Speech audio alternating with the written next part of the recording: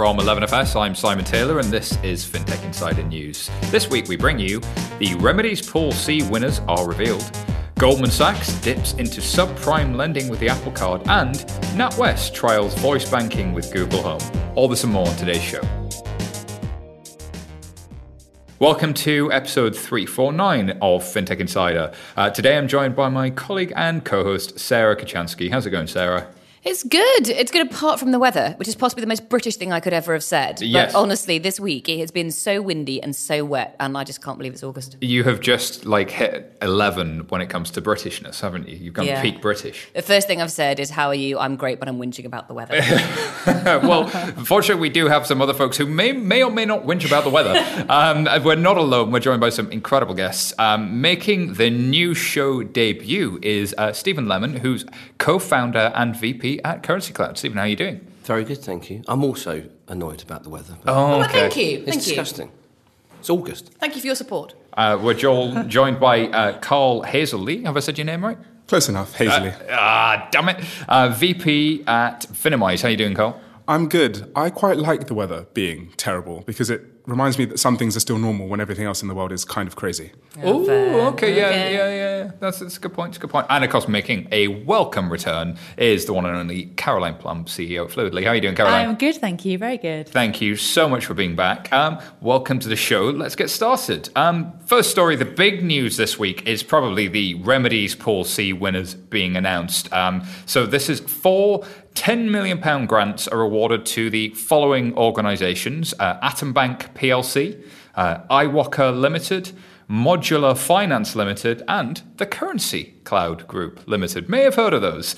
So, Stephen, as one of the winners, would you tell us a little bit about this and what does it mean for your business? And also, maybe it's worth a little recap of what the process looked like from your perspective. Yeah, I mean, obviously we're delighted. It's hugely exciting for us, and it means that we can widen the access of affordable foreign exchange and international payments to more UK SMEs, enabling our customers and their customers, which is what it's all about. The process was onerous, to say the least, but luckily we have a secret weapon in Alex, who's an ex-McKinsey consultant, so he ran the process for us. And Secret weapons called Alex, eh? We've got one of them who's an audio producer. Alex did well. I mean, it was a team effort, but Alex he nailed the process. It wasn't too onerous, but... Ask Alex that. Yeah, how does Alex feel about that situation? He looks exhausted, bless him. Has he got a week off now? Yeah. So we have another previous winner of one of the BCR funding rounds in the room with as well, Caroline. So Banking Competition Remedies Fund, how's that process been going? You're a little further into it. What are your reflections on it a few weeks since the win? Yeah, no, we have the £5 million in the bank now, which is very exciting. The day they pay on time. They do pay on time, and so it's brilliant. I mean, I think our process was pretty... I think we did about 400 hours in the last week. It was a lot of work, but we're now in the process of just deploying that money. And I think it is, we're doing a lot of recruiting. We're starting to do the cash flow management, forecasting, insights that we said we were going to do in our delivery. And it's been really, really good, actually. It's been quite a lot of reporting after, and of course it's public money, so you've got to be really mindful about how you get that reporting right, and rightly, they're very careful about it. But it's been good. Good stuff. Sarah, is it worth a recap of just what the Sure. BCR fund is for those who aren't familiar? We're actually recording a podcast on this coming up soon, but I can do a recap for listeners on Monday. So basically it was what David, our CEO, likes to call a cruel and unusual punishment. But basically RBS didn't do what they said they were going to do, and the punishment for that was having to set aside a large chunk of money that was handed out to their competitors and would-be competitors to improve the business banking market or business finance market for small to medium-sized enterprises. There were 4 pools, each of which had different... targets or different goals or aims, I suppose. So Pool A was the big one, if you like. That was the largest pool. Metro Bank won 120 million, Starling won 100 million, Clearbank won 60 million. And the aim of that was that they had to produce entirely new business bank offerings. Pool B, that was 50 million to Nationwide, 15 million to Investec, and another 15 million to the Co-op Bank. And that was to enhance existing SME offerings. And then Pool D, which I'm sure Caroline could tell us about, but that was commercialisation of fintech. So that was very specifically, I suppose, ancillary services, maybe how you could describe it, rather than bank accounts per se. Yeah, I think it was particularly about innovative technology and how you bring that to the market. So it's interesting. It's all done now. We've got all the money out. The one thing I've never quite understood is why Pool D was announced before Pool C, but I'm sure somebody can explain that. Interesting to me. I like the idea of it, but we didn't see. There's some names missing, I think, when we saw the winners. So we saw Starling in there, and we saw Clearbank alongside Tide, but we didn't see Monzo, which is an interesting omission from my perspective. I don't know if anybody else has thoughts on that. I mean, I think what's been interesting about the whole piece is, well, a few things actually. Firstly, what happens when you tip 1.5 billion of money into the UK SME market? And obviously it's 775 million, but what's interesting is everybody's offered to match that commitment. So there has is everybody now? Everybody's done at least a 1 times match. Some people have done a 2 times or 3 times match. We did 3 times. Yeah. 3 times. So it's a huge amount of money kind of just tipping into the market. And I think people did bid for it, like Revolut, Monzo, others. I'm sure maybe they weren't successful. But you have to imagine that Revolut put in a fairly strong bid, don't you? But, there are some names missing, clearly. Yeah. And the other from the big bank side, there was kind of an expectation, I think, or well, not an expectation, but there was a rumour that Clydesdale and Yorkshire Bank were going to do quite well out of this as well, and then they didn't do as well. No, they were a Pool A bidder, right? Yes, they were. Yeah, Pool A bidder. So, and I think Monzo was a Pool B. Monzo was a Pool A because they didn't have a business account live yet. No, they were B as well. Were they B as well? Okay. But yeah, I think there's some names missing. I want to see what happens, especially with those very large chunks of money. So it's interesting that the largest chunks have gone to almost the largest banks. I think given it's a really strange sort of cruel and unusual punishment, because I think it's actually going to be a really good thing. Because if you think about Amazon, to mention the name everyone always does, they're quite kind of secretly a massive player in the SME world through the merchants on their platform.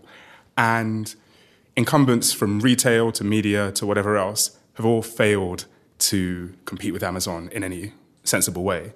So by forcing RBS to effectively pay a bunch of startups and challengers to compete with Amazon effectively, and perhaps partner with those banks down the line and get a piece of that pie, it's a different way to come at this competition. Otherwise, Amazon will probably swallow the whole SME market given enough time. Carl, that's a really interesting point that I hadn't considered, because I was coming at it more from the SME market in the UK had been historically quite fixed. It was where banks made their net interest margin, right? If you compare that sort of market to the retail market, which had quote unquote free banking, in the SME banking there was people were holding a lot of deposits, and effectively you had something where there were a lot more fees involved. It was a lot more profitable, but the SME experience just wasn't great, and the problems weren't being solved. I think what's really interesting as well that they've gone for things both providers that are providers, service providers, people that are actually delivering to the market. But for me, I think what's interesting is they've also gone for people that are delivering kind of the fabric of the marketplace. So the currency clouds, the modulars, the Codat in Pool D. You've got people that are delivering things that hopefully will take friction out of the market overall by improving data transfer or payments transfer. I think it's quite an interesting approach. Hopefully, it will actually something that kind of multiplies. It's infrastructure, isn't it, as well? So you're not just doing that front end. You're not just giving, banks, £1 million to do it to a fancy new end and build their own functionality and features, which may or may not work. Given that they're relying on the older systems, if we update the systems as well at the same time, then hopefully it has a double impact. Yeah, they've gone for a kind of multiplier effect on the money, but also in the marketplace generally, as well as competition. I think it seems like a good mix. So where do we think this is going to leave us in 3-5 years' time? Do we think SMEs, Carl, coming back to your point, is it going to be mostly Amazon still doing the lending and now they've got a lot of new suppliers, or actually we're going to see a material more competition here? I think competition's ultimately got to be a good thing at this relatively early stage if you compare it to other industries. But at the same time, with as much love and respect to the people in the room here, I wouldn't bet against Amazon having a massive chunk of all parts of the SME market. I'm not sure I agree with that. I think I can see a scenario where Amazon are quite dominant in the online marketplace participants, so e-sellers. But are they going to participate? Are they going to win market share with other unrelated SMEs, UK manufacturing companies or engineering? I don't see it. I'll give you an example of why in 3 years, maybe not, but in 5, maybe. In the US, probably, I think in July, maybe, they announced that they're working with Realogy, right? They're a real estate platform. Once you basically find a house, you can go through Amazon to furnish it, to get a bunch of stuff, and there's some sort of discount or partnership tie up there. I can't remember all the details. But all of a sudden, Amazon's now attached to a bunch of, home improvement vendors, like small businesses that maybe even your plumber or whatever else. And so all it takes is one or two partnerships, and then they're in an industry that you never thought they'd be in. It's an interesting concept, Carl. I mean, Stephen, I wonder if the point was more, is it sort of a bit more of a patchwork of suppliers and a bit more competitive than you might see where with an Ant Financial, where their marketplace has been they're more dominant. The market is quite different in the West, but possibly, I mean, that's what makes it intriguing, if nothing else. I think you're seeing two main trends. One is the kind of verticalization of fintech. So, down by sectors, whether that is in real estate or in Amazon or retail, where payments and credit are going essentially into the workflow.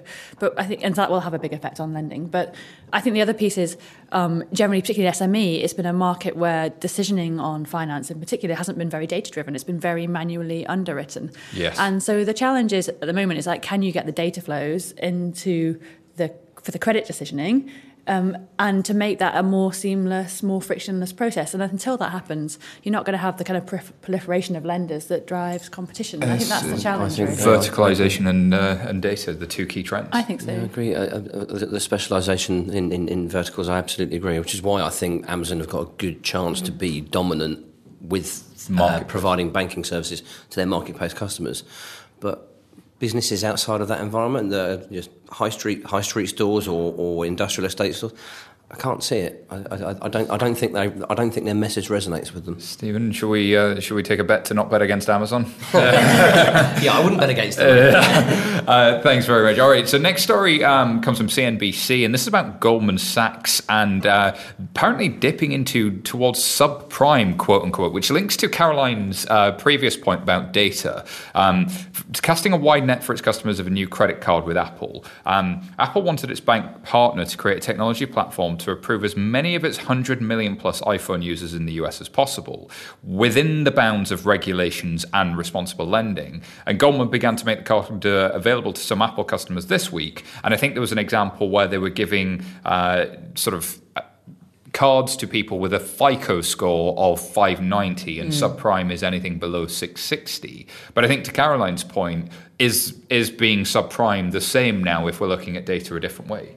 Yeah, I mean, I think there's a few things here. One is, what does subprime mean? And at the end of the day, FICO is one company that gives you one score based on X number of criteria. And is that FICO score, is that what we should really be looking at to define subprime? You have the same thing in the UK, but it's slightly more confusing because you could have an Experian, an Equifax, and Call credit. A clear score, and they're all marked out of different things. So Yes. 660 doesn't mean anything because one might be out of 600 and one might be out of 800. Yeah.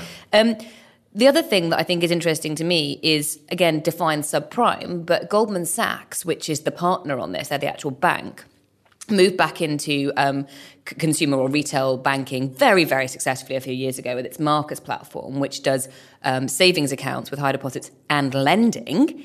And about 13% of the personal loans at the bank's Marcus's business are to subprime FICO borrowers.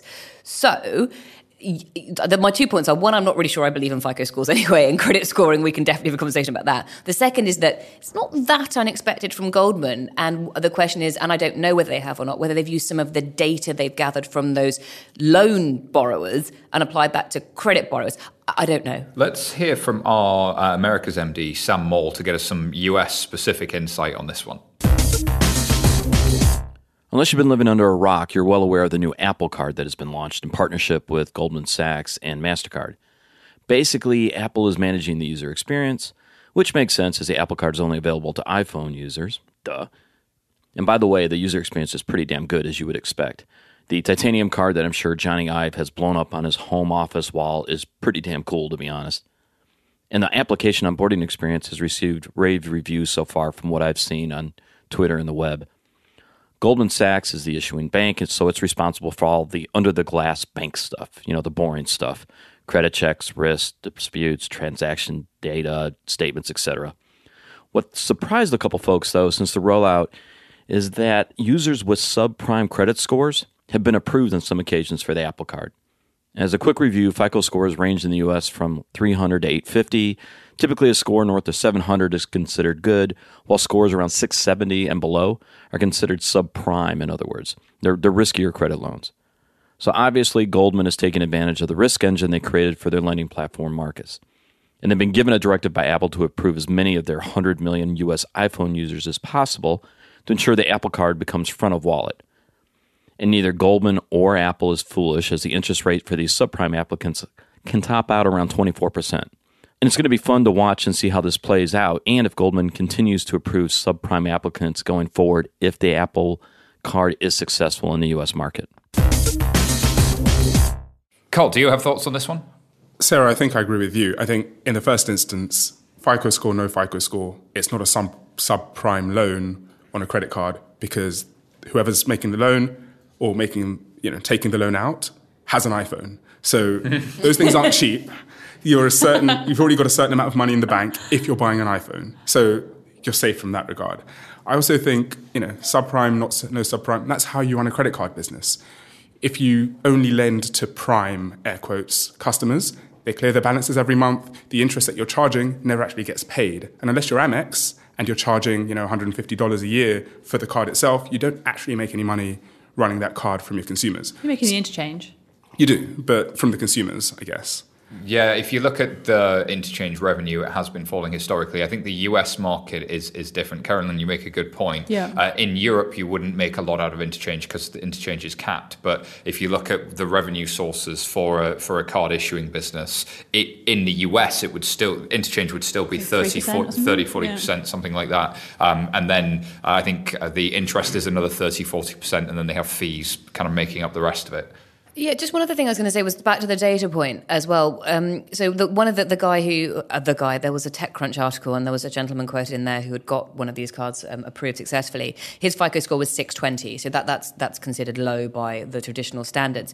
But his limit was only $750, and the interest rate he's being charged is 24%. Now, 24% may seem high compared to, I don't know, an overdraft or something, but that's actually a very low interest rate, particularly in the States. And only $750. Again, you could get into a lot of trouble with $750, but I don't know. I would really like to see what other bands we've got in there, because to me that suggests they might be doing some very clever credit stepping, So you may have a subprime FICO score, but maybe Apple and Goldman Sachs between them understand a FICO score is not necessarily a relevant measure. So they're going to start small and do what all credit card companies do, which is build you up to a higher limit. But I wonder if it's something... Sorry, Caroline. Oh, no, I was saying, is this a story really about Goldman Sachs going to subprime lending, or is this more about the democratization of a service, some of which includes subprime, but is also including, prime and premium? I think it's actually just about one card offer for everybody in a sort of one UX, one consumer experience. Yeah, they probably have priced differently. I think that's an interesting point, and I think this kind of resonates with one of the tensions in this deal that I see, and that is, I can't help but think that they're unusual bedfellows, Goldman Sachs and Apple. And I find it strange that we've spent the majority of this conversation talking about subprime in the context of Apple. As Carl said, an iPhone costs £1,000. Mm-hmm. A new one does, but presumably they're rolling it out. But Apple is a premium brand, never mind product. But Goldman is trying very hard not to be. Goldman is trying very hard to be the bank of the people these days. The bank for the ultra-high net worth and... No, it's not.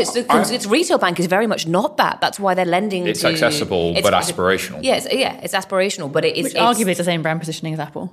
Yeah. I have a Marcus bank account, for instance. Don't get me started on Marcus. There's a podcast called My Love Affair with Marcus. That's a whole other conversation. So I think there's an interesting tension, though, to Caroline's earlier point about data and pockets of risk. I always think that Oak North Superpower has been identifying interesting pockets of risk that the market wasn't addressing. And FICO scores were creating sort of this line in the sand. Below this number, there are no pockets of risk worth taking. But it's entirely possible to be somebody with a high income and a bad FICO score that might be an iPhone owner, that might not be an iPhone owner. So the ability, but then the flip side of that is we've seen people lend into quote unquote subprime before and it go wrong. We've had a financial crisis. We've had things go wrong in that space. So are we convinced that data alone is the answer here? But I think the whole point of all these innovations in the credit scoring model, whether that is the Amazon lending piece or whether that is, iWalker or eBay or, I'm sure these scores as well, it's about how can you get different risk splitters? How can you get behavioral data, augmented data, new sources of data that nobody else has?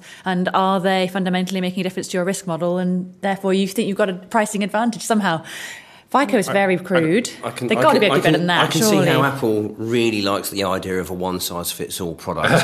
It's one card, it's beautiful, it's got Johnny Ive's fingerprints all over it. They are the Borg, aren't they? Probably quite literally. But one-size-fits-all just doesn't work in banking. But isn't it one size fits all in terms of the UX, in terms of the experience, in terms of the look and feel? But I bet it's not one size fits all in terms of the credit limit, the pricing, I bet there are people out there who've got like $10,000 limits. Yeah. And, Here's a question.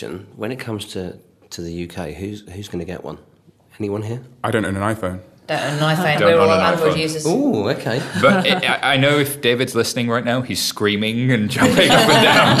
I bet David's going to get one. David Oh, will be, he's like, when can I have one? And can I have the metal version? And I bet it's a very clever segmentation running off the back. Absolutely. I think two other things just to think about in terms of the risk. I think one is very few banks came out of the massive global financial crisis well. Not necessarily covered in glory, but financially well. Goldman was one of them. Yeah. And just full disclosure, having spent most of my career to date at Goldman, Oh, how can you do that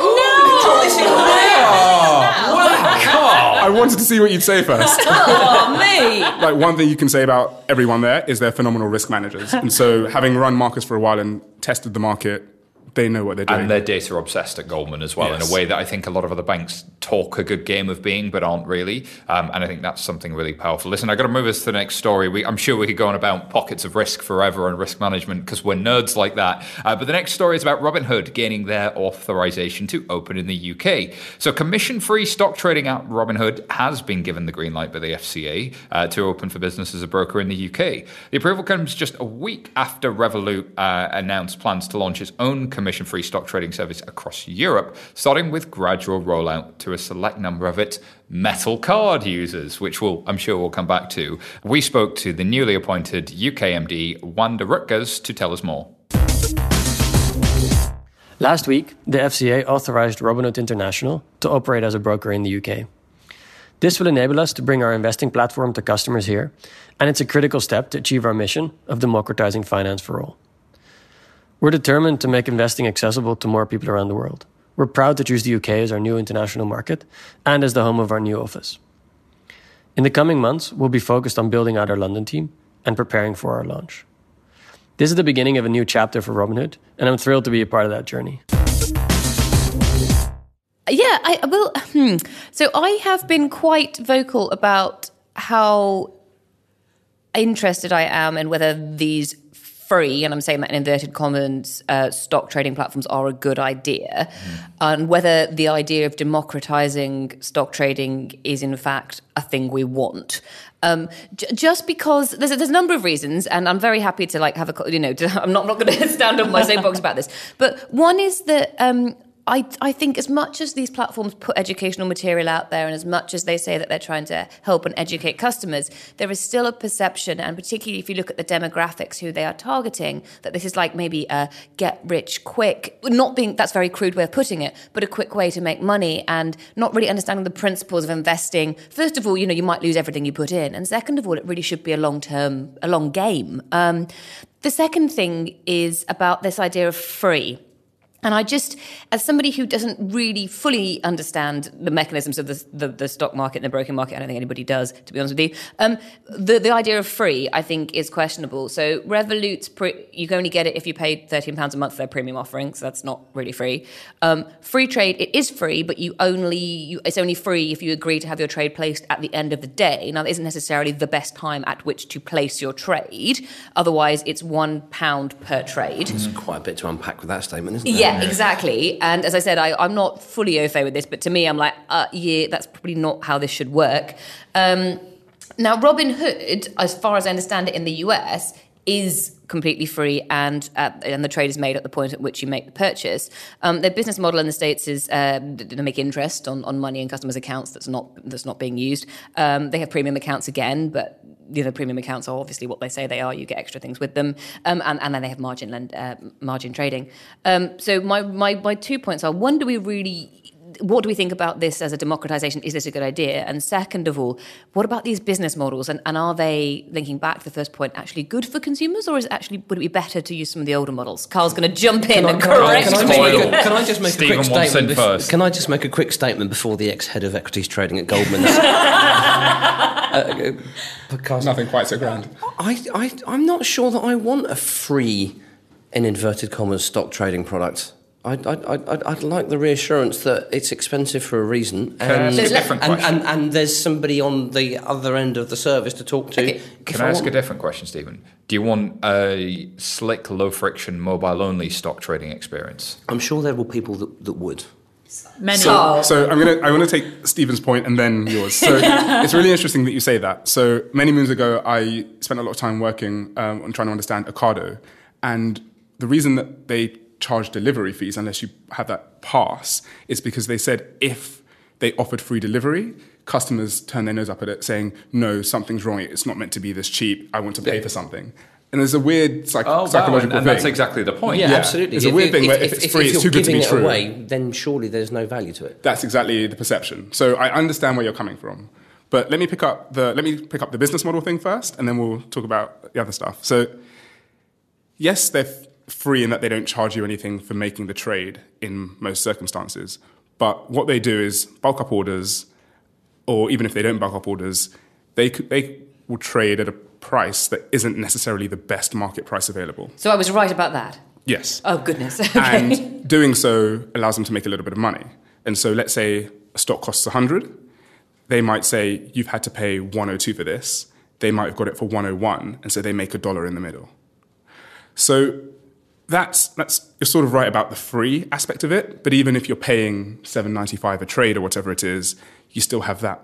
You're still paying a lot more depending on the ticket price of the stock, right? So I think it's one of those things of like, who's the person buying the stock and how big is their trade? Because paying the flat fees is probably more expensive for you or me buying 2 or 3 shares of the latest IPO. Yeah. But for somebody buying 300, 1,000, 2,000, 5,000 shares or something. And even that doesn't guarantee you get the best possible price.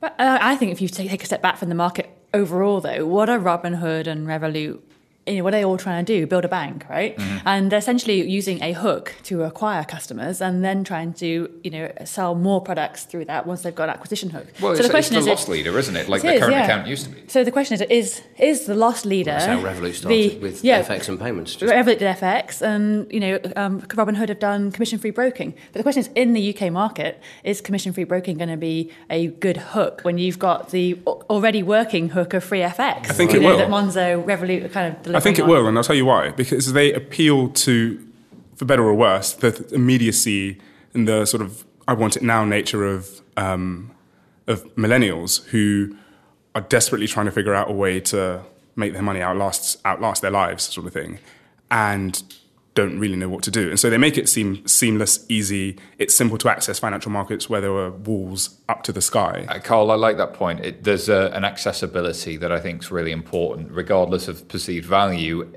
The permission I have, I can do this, that confidence thing is really powerful. So I've got to move us to the next story because we're enjoying these far too much. The next story is about the Central Bank of Ireland to skip the deadline for strong customer authentication rules. So we're not going to enjoy this story. Yeah.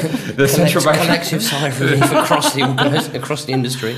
The Central Bank of Ireland has followed the lead of the Bank of England, announced a delay to the rollout of strong customer authentication. National regulators have been given additional leeway by the European Banking Authority to extend the September deadline, and the new rules demand a 2-step verification process for all online purchases over €30. Thought? I mean, I'm not going to go into this in too much detail because I did host a podcast on this, which you can go back and find. It's episode 314. Basically, great concept, drive a load of innovation. Like Monzo has some fantastic ways of verifying you are who you say you are, making payments. And a bunch they're all on there. But of course, there was going to be a delay. The FCA has announced now that there were 2 recommendations made by the Bank of England. One was we should have a delay of 18 months. The other was they should be even longer if you're in a particularly unprepared industry, whatever that means, e.g. travel. The FCA has said travel can sort itself out. Everybody else has to. But we will give you an 18-month extension. it was expected. Sort of makes sense. They've probably done some sort of cost-benefit analysis of allowing chargebacks on unauthorized high-value transactions versus not allowing those transactions in the first place.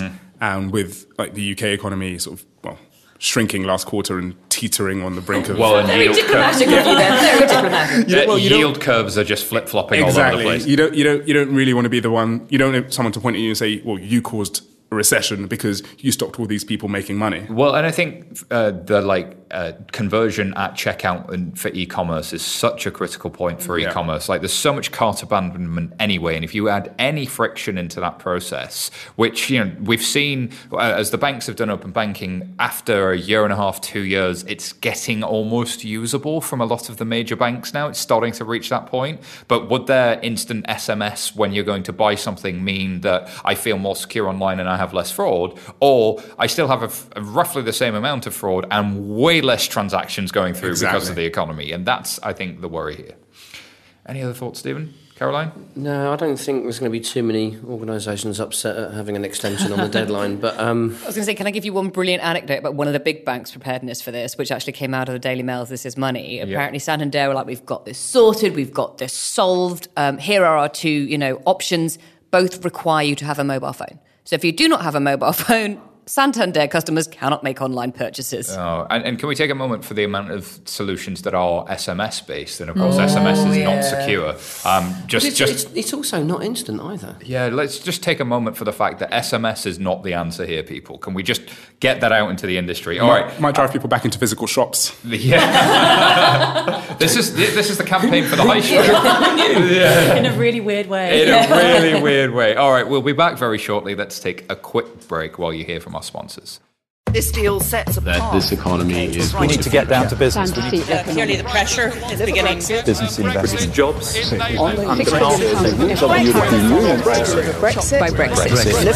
The more you hear about Brexit, the less clear it all becomes. When everyone else is shouting, listen. For the clarity behind the headlines, subscribe to the Financial Times. Visit ft.com. Today, customers are demanding greater value from financial services. They expect more agility, innovation, and security than ever before. Most financial institutions are held back by the shackles of closed legacy systems that limit transparency, block innovation, and ignore customers' demands. Finastra has a bold vision to unlock the potential of people and business. They've created a platform for open innovation in the world of financial services with FusionFabric.cloud. Their solutions span retail, transaction lending, and treasury and capital markets, on-premise and in the cloud. Start your transformation journey today with Finastra.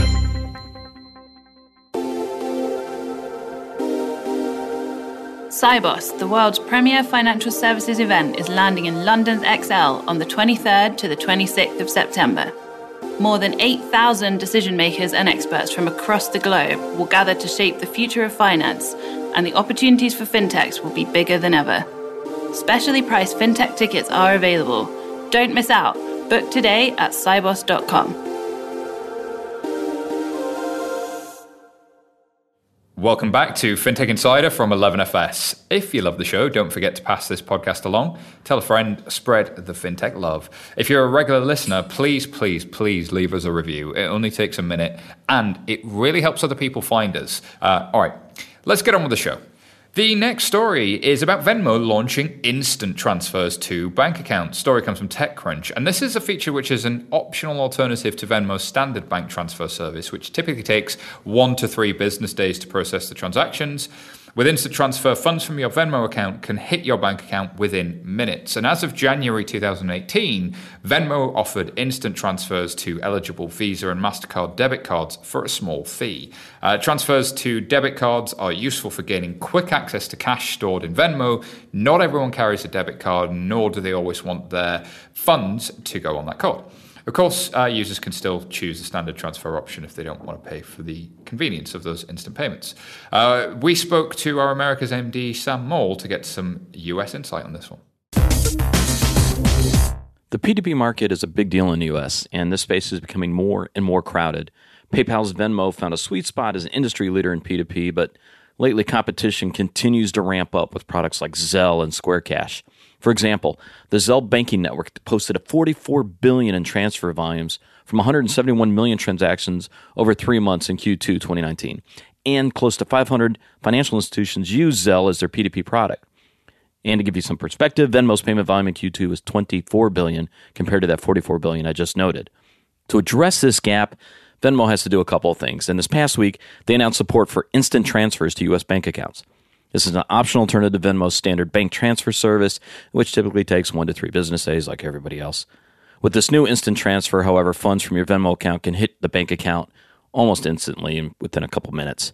It looks like Venmo may be targeting gig workers and small businesses with this feature. Instant bank transfers can help this target audience by moving their Venmo cash to their main account for like paying bills, rent, and other bill-paid debited transactions.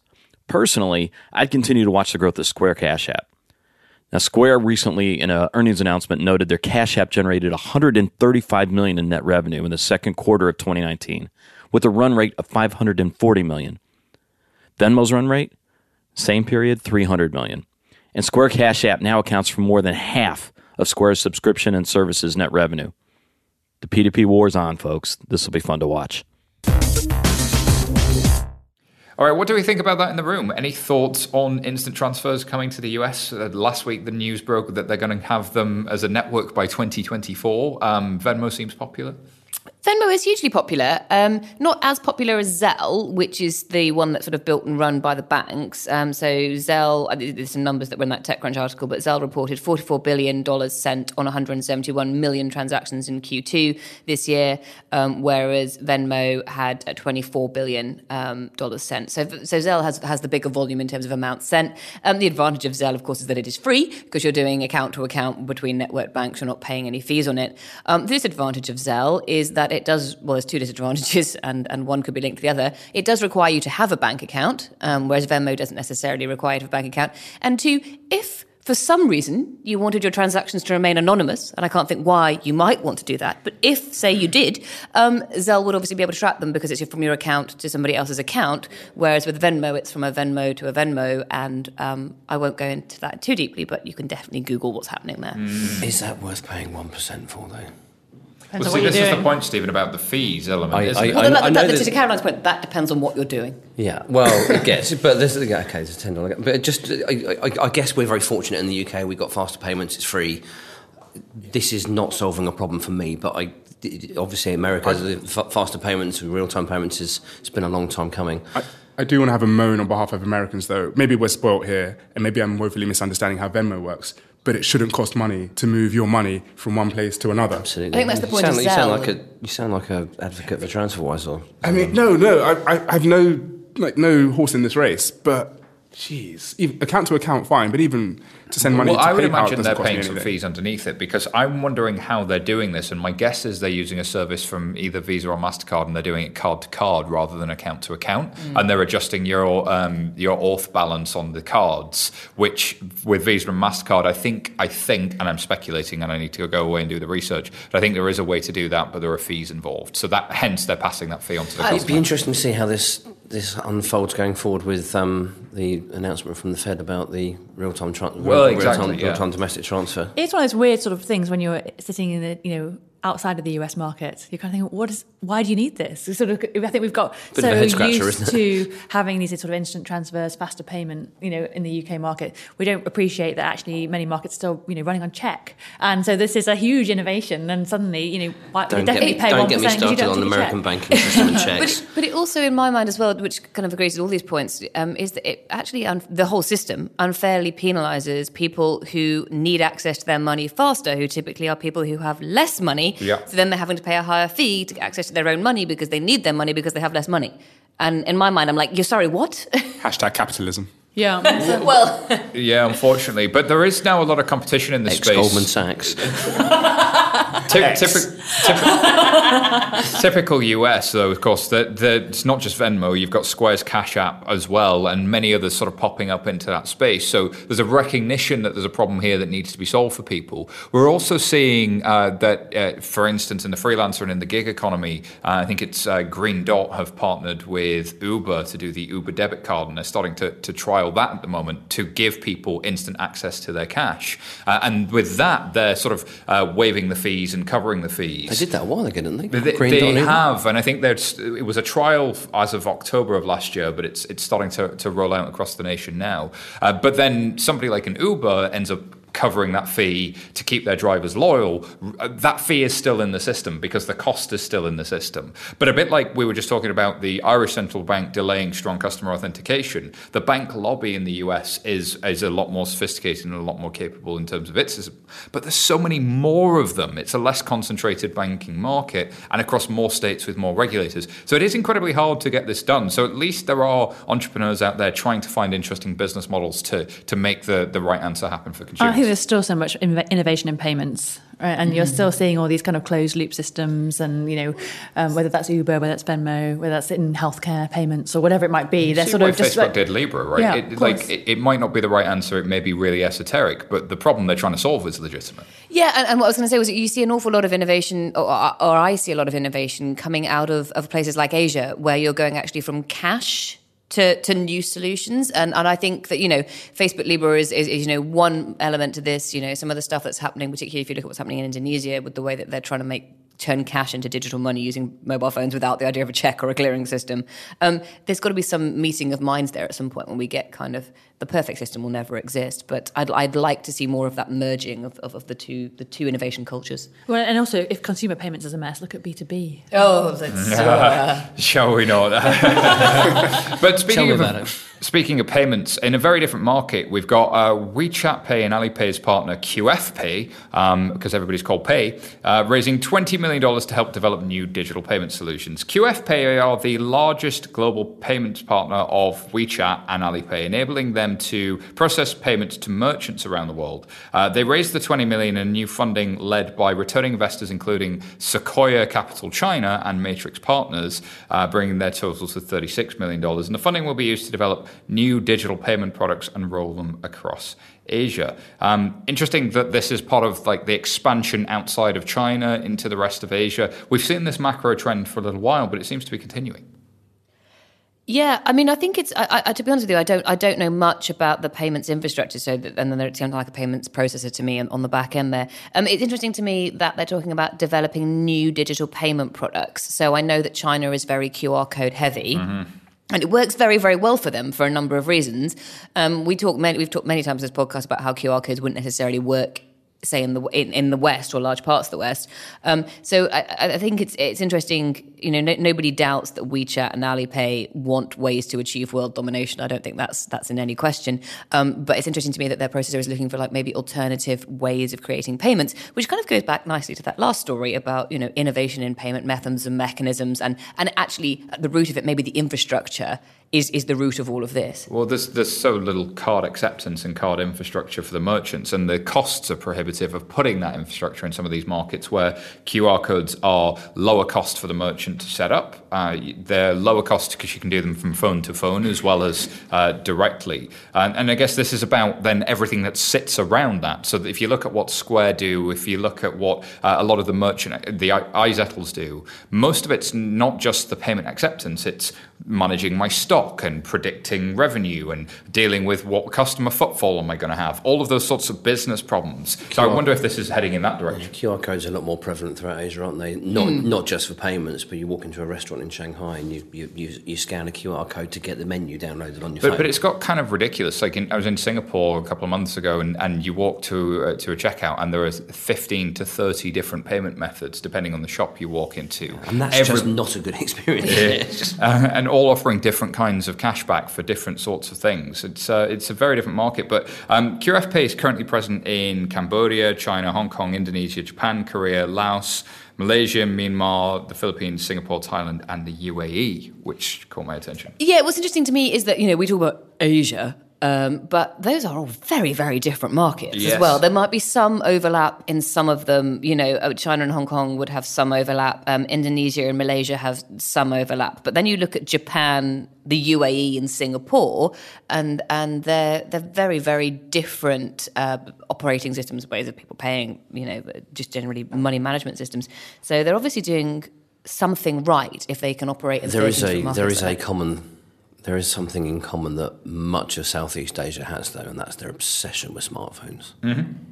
Absolutely. And I think also the rapid growth in kind of payments as a result of the low-cost infrastructure that came off the back of that, from being data-driven. It doesn't require the physical device connected to a card network that connects to a till that is PCI DSS certified, and et cetera, et cetera. This is much more low-tech, but around that then, they've almost skipped a couple of generations. And this story of kind of building the new payment solutions around that for merchants in markets that are so different, feels like this story is only just getting started. Feels like there's a lot of growth ahead of this. Yeah, I completely agree. I think it's going to be really exciting to see effectively the answer to the question, what if we rebuilt payments starting from scratch in Asia? Because the starting point was completely different. It was mobile, and that's a lot of people's first experience of money and managing money and making payments. Mm-hmm. And if you look at history, at least in the West, if you go from barter to cash to card, the only thing that ever really changed anything was solving a consumer problem, as opposed to banks or telcos trying to get a bit more margin by offering an extra service. That never really worked. As they move out into these markets, there are a new breed of competitor, though. You've got the likes of Grab and Gojek and the super apps space in Southeast Asia. But I think QF Pay works with those because it's a payments processor. So they do some stuff with kind of like food ordering and customer loyalty programs. So I think QF Pay, because it's the infrastructure, might well work. I don't know that, but based on having a look at the products they offer, The fact that they work with both WeChat and Alipay suggests that. So I think they are a little bit like we talked about Green Dot earlier, or maybe Adyen, the stealth super fintech. It's sort of selling shovels in the gold rush. Yeah, I think also if the discussion point is, will this get adopted in the West? I think they've got to be clear what kind of problem they're solving, because in the West we don't have a problem. You've got real-time payments. You've got the ability to pay on your smartphone with Apple Pay. Customer doesn't really care about how cool the product is. The customer cares about what they get out of it and what problem it solves. I completely agree. I think the issue with the QR code in the West, where we already have the infrastructure around cards, and that's pretty simple, even if it's not super cool, is you show someone a QR code and then you need more infrastructure. It's like, take your phone out, make sure you've got a QR code reader, and make sure you've got mobile payments set up. Now, for most people, that's probably okay.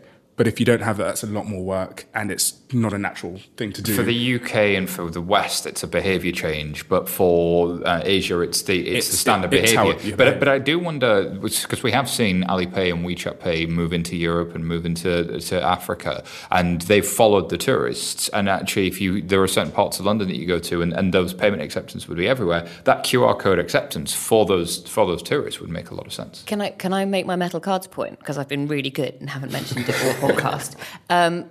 To me, the current obsession with metal cards and people launching metal cards feels like, to go back to your point, Carl, like if everybody's used to paying with their phone or their Apple Watch, why am I suddenly going to have to pull out my purse, dig out my card and use that to pay? I know that's not what they're for. I have commented on this all over the media this week, so if you want to find more of my thoughts on it. But just that interesting idea of like changing payment behaviours because of what's in your hand. I don't think metal cards are going to make us go back to that process. It is what the habit is, so I think the metal cards are different. What about status? Well, there is status. Of course there is status. But as a payment mechanism, to talk about the frictionless journey, then... QR codes aren't very bling, are they? Well, I suppose it depends. Maybe that's the problem. Maybe they should make make a metal QR code. Oh, wow. Could we get kind of engraved QR code? Yeah, then engraved. Cool. Engraved QR codes with black diamond dust in the back. That's... wow. David, are you listening? I'm sure David would buy that. All right. And our next story this week is, hey, Google, lend me a tenner. You just screwed up so many people's living rooms. Sorry if you were listening in the at home at the weekend there. NatWest are trialling voice banking. A story comes from The Guardian. And they're beginning voice-only banking that will give customers direct access to their accounts by talking to Google Home. The trial, the first by a UK high street bank, will let customers ask Google, what's my balance? What's my latest transactions? What's my pending transactions? And the home devices will answer verbally and also flash answers up on the customer's smartphone. I mean, do not get me started. Yeah, there is so much to hate here. Why? Why do I want my balance being broadcast across the living room? Why do I want anyone that's in my living room to be able to instruct my bank to do something? So as a slight, and I'm mostly on board with this, but there is an accessibility point, and I think there is evidence that a lot of people are trying to use these devices as a way to make their services more accessible for customers who maybe struggle with have visual impairment or other disabilities. But I'm going to back away now because that's the only positive thing I have to say. If NatWest said that, that'd be fine. But I don't think they did. And so it's just a gimmick, isn't it? It is a massive PR stunt, surely. And frankly, NatWest, as a customer, about to be former customer, I mean, please, can you not spend your time sorting out the fundamentals of your current account, your business current account, your terrible software, and deal with that first before you build like the voice-activated thing for consumers for your PR thing? Please. It's like the builder that hasn't finished the job on your house but shows you the really pretty drawings their kid did. Yeah. It's like, that's a lovely drawing, but can you finish the house with? Yeah. It's a bit like the point you made, Stephen, which is they're not really solving a problem because you've got to have a brand new PIN code, shout out 2 numbers from that PIN code. That's already more inconvenient than taking my smartphone out, using my fingerprint or face to open it and go straight into my account and see everything I want to see. But is this just the remnants of something whereby the trial's quite interesting? I do think we've become quite cynical of the PR press releases because, like, granted, I see this press release and I think, I think this press release is a net negative for NatWest from a PR perspective versus some of the things they're actually doing, like Till, which I think is a really interesting merchant acceptance play, like Metal, like Bode, like all of those things that could actually impact customers in a positive way. I think this is just some sort of innovation team unit, surely, that's just kind of thought, we've got to build something. We've got a new CEO. Yeah. Like, let's build something cool. And, do you know who maybe this I'm is too cynical. Do you know who this is a win for, though? Google. Because let's say this goes ahead and, where Google Home goes, Alexa's sure to follow. They're not going to listen to us, but think of the treasure trove of data. Even if they don't find out how much is in your account, the kinds of questions you ask tells them a lot about how you spend, how you behave, and boom, ads. Well, on that point, last month it emerged that Google contractors are able to listen to recordings of what people say to the company's artificial intelligence system, Google Assistant. NatWest says Google would not store the customer's ultimate banking password, and the trial only covers devices. But that's not the same thing as not understanding what the Google device said or what the human said. If Google knows what's in my account, or Alexa eventually knows what's in my account, it's all over, isn't it? But is it? So I'm thinking this through, and I'm thinking of the things you can do. So your account balance basically actually doesn't really matter if anybody knows your account balances. You might have personal preferences for not knowing that, and that's a question of privacy. But in terms of security, your actual account balance is probably not that important. But then so I was like, okay, well, whatever. Maybe it's important for advertising. Well, yeah, but then you talk about. Well, yes, okay, so you've got a lot of money in your account, we'll sell you something, got it. But then you talk about instantly transferring money. And instantly I'm like, nope, back away slowly. Like, but there are some... I'm just reading the press release here. The technology could allow customers to multitask at home, maybe ironing, cooking or cleaning, whilst at the same time checking their accounts. If I was shopping online and I was like shopping on my phone and I was like, have I got enough money for this? Which is like, I was like, okay, hey... X, I'm not going to say it to annoy everybody else. What's my balance? Like, can I afford this? Sort of get that. Ironing? Does anybody else think about... Can you just sort out the business banking experience first, please? Yeah. What did we say earlier? Could you just answer the phone? There is this sentence as well, I think, to Caroline's point, that NatWest believes the technology could revolutionise banking in a way not seen since the start of mobile banking. which I think is a little ambitious. It's a hard no on that. Sure. But I think the broader point is, like, voice has been really hyped as being, the thing that everybody would have in their house, and it would become the conversational interfaces, and it's not really happening. I think everybody has one of these devices now, but how many people use them every day? They're just that thing in the office that annoys you. Speaking of things that annoy you, so I had the conversation on this with my head of product this afternoon, and he I won't tell you his reaction, but he's got 2 young boys, and he hates Alexa because Alexa is constantly replaying the same Disney song.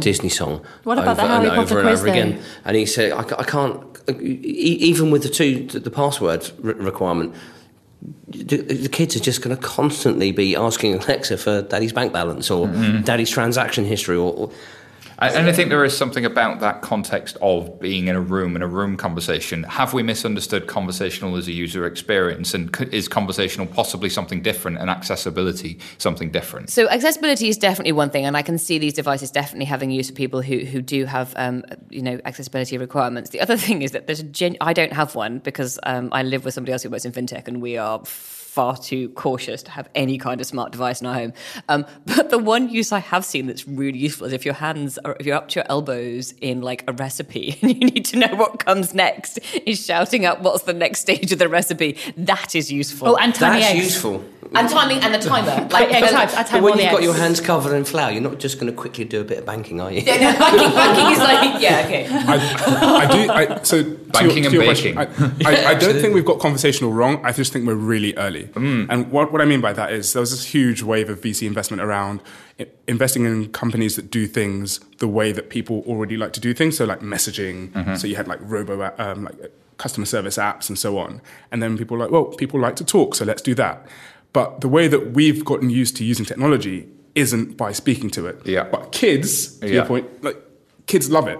And so in 20 years' time, when those kids are adults, they're going to be talking to all their machines, and it's going to work seamlessly. I think that's a really good point. And if you look at VR in 1993 and then 2023, they're completely different things. So it's the time horizon thing. I think is an interesting point. You know how people whinge that kids don't know what a book is anymore because they just use an iPad and they don't know how to write anymore because they just type. Do you think that in 20 years' time people will be like, kids don't know how to interact with anything that involves their hands because they just talk to everything? Do you think that'll be the next whinge or complaint? You don't know how to swipe anymore. Yeah, exactly. When I was a lad, I used to swipe. I remember JP Rangaswamy a couple of years ago. He gave a speech, and he'd flown in from San Francisco, I think it was at the time. He's obviously a very impressive man to listen to talk. And he was talking about, when I grew up, when I was a kid, I used to get told off for putting grubby fingerprints all over the TV. But my children now engage with the TV by... Are your kids the sort of kids that will touch something and if it doesn't react to a touch screen, look confused? Are they that? That was my child's 5 weeks old, so... She did, but what I want to know is if screens and touch go away, how will we confuse cats? Just as actually a genuine point on accessibility, touch screens are very, very hard to use if you only have one eye because your depth perception is completely off. So I know this is a bizarre fact about me that you can bring up at a pub quiz at a later date. It doesn't look like you've got a glass eye. I don't, but I live with somebody who does, and I have 2 very good friends who only have one eye, vision out of one eye for whatever reason. And touch screens are incredibly difficult, particularly if you're talking about trying to buy a ticket. A ticket machine at a train station, or use a touchscreen only cash point. So touchscreen is not if you're talking about accessibility, there is a gap there. But accessibility aside, yes, for the avoidance of doubt, throwing that West in the bin. But accessibility is literally the last thing they said in the press release. Oh, they didn't mention it. Okay. I think the takeaway they were here... throwing everything in. They put ironing in the press release. I think the takeaway here is please stop doing press releases that is innovation theatre and focus on customer problem. I think that's a very fair request. And actually, to be fair, there are a lot of organisations, NatWest included, that are trying to do the actual innovation, and this stuff steals the headlines from that. Yeah, that's fair. Alrighty, well, that brings us to the end of this week's show. Thank you so much to all of our guests. Where can people find out more about you, Caroline? I'm on Twitter @cplum, PLUMB, or @fluidly. Fantastic. And Carl? I'm the Carl on socials and finimize.com or our iPhone app for more. The Carl. The Carl. I was going to say, that is amazing. How did you get that handle? I was an early adopter to everything. Well played, sir. Just well played. Stephen? I'm old school. I'm on LinkedIn and email, steve@currencycloud.com. Well, that'll work. And Sarah? I'm on Twitter @Sarah Kachansky, and if you do want to hear me speaking slightly more eloquently about metal cards, I'm out there with a lot of articles at the moment on the subject. Check you out. So many articles. You've got articles for days. If you want to talk to me not about metal cards, but anything else, then I'm available at SYTaylor on Twitter, or you can email me directly, simon@11fs.com. What did you think of today's stories, listeners? Let us know on Twitter @FinTech Insiders on Twitter, or email podcasts@11fs.com. And of course, we have Instagram, YouTube, and Periscope for more content. And I recommend you check us out on YouTube and Periscope. There's a lot of stuff coming out there where we've done deep dives with product folks from Starling, with all kinds of interesting folks. And I think David Breer was in San Francisco this week, meeting some really interesting people. So check that out. Thank you for listening, and goodbye for now.